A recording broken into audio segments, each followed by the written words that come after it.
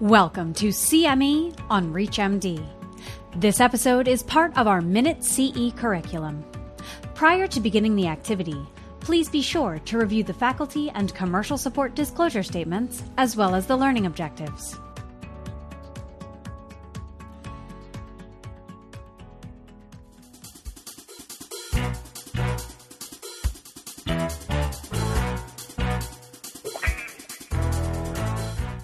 We have before us the compelling case of whether single-agent immune checkpoint inhibition or BRAF-MEK targeted therapy should be considered the preferred treatment for completely resected stage III BRAF-mutant melanoma.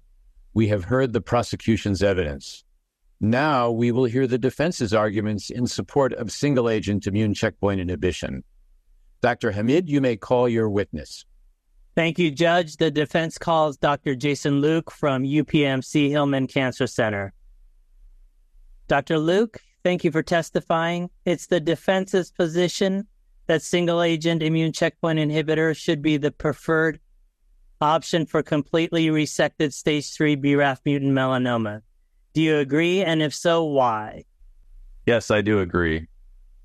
Treatment with an anti-PD-1 monotherapy, such as nivolumab or pembrolizumab, is the optimal treatment choice for patients with high-risk melanoma due to convenience for the patient and physician, as well as the underlying biology and the treatment kinetics of immunotherapy. Okay, but could you explain what you mean by convenient? Well, sure. Simply put, anti-PD-1 is the easy option for patients, with dosing regimens only requiring treatment every 3 to 6 weeks. Fair enough, but I think the jury may need further explanation regarding the underlying biology and treatment kinetics. Well, anti-PD-1 treatment does not require molecular testing, and therefore can be initiated rapidly after surgery.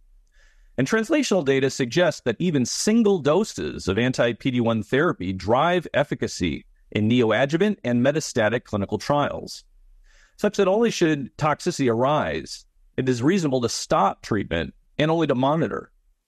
I see your point.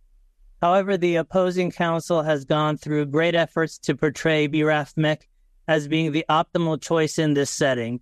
How would you address this? I'd say the treatment with BRAF-MEK is certainly not optimal.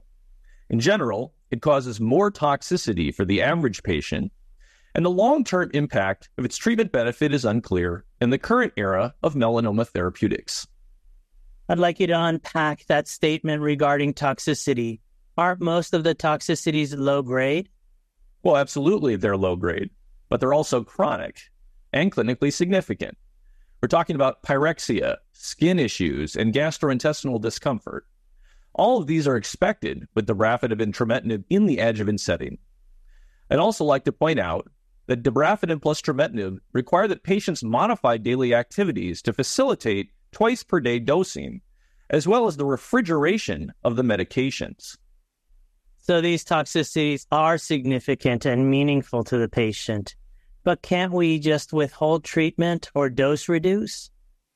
Well, of course we could, but it's well established that stopping or dose reduction of BRAF inhibitors attenuates their benefit in similar settings. Thus, should toxicity arise, it may be the case that a patient would derive less benefit from BRAF inhibition if stopped early.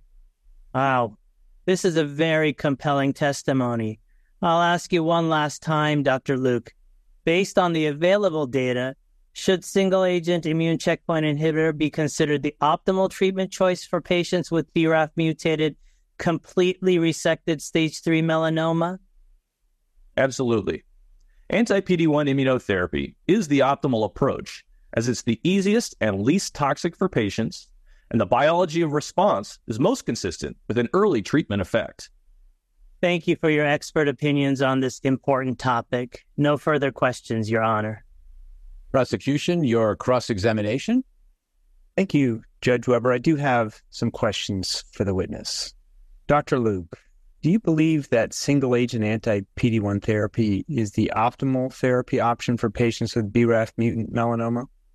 Well, of course. Individual patient circumstances and preferences are essential to take into account. I do believe that anti-PD-1 is the preferred strategy over BRAF plus MEK inhibitors in patients with BRAF-mutant melanoma. Thank you, Dr. Luke. I'd like to take on something that you said a little bit earlier about convenience. Is patient convenience a reason to not treat patients with a superior therapy?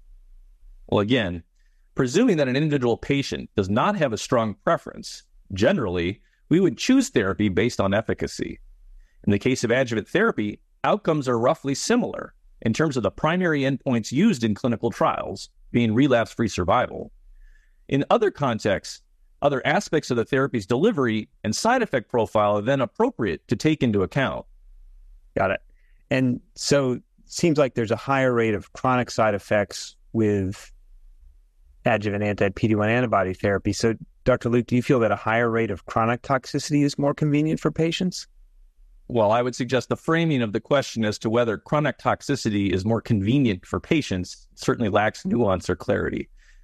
Certainly, there are some patients who experience long-term, low-grade or chronic toxicities with immunotherapy, such as fatigue and others. However, nearly all patients who are treated with the brafenib plus trametinib will have noticeable toxicity while on therapy. Therefore, the question is poorly framed as if either or considerations are in play. The almost certainty of day-to-day, life-relevant toxicities and inconvenience of BRAF plus MEK inhibitors must be discussed with the patient as compared with the potential for chronic toxicity, but the much more convenient administration of immunotherapy. Great. I have no other questions, Your Honor. Dr. Sullivan, do you wish to call any other witnesses? No, Your Honor. The prosecution rests. Dr. Hamid?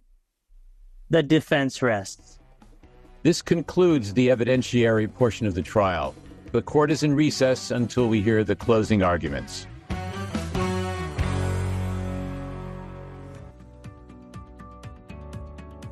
You've been listening to CME on ReachMD.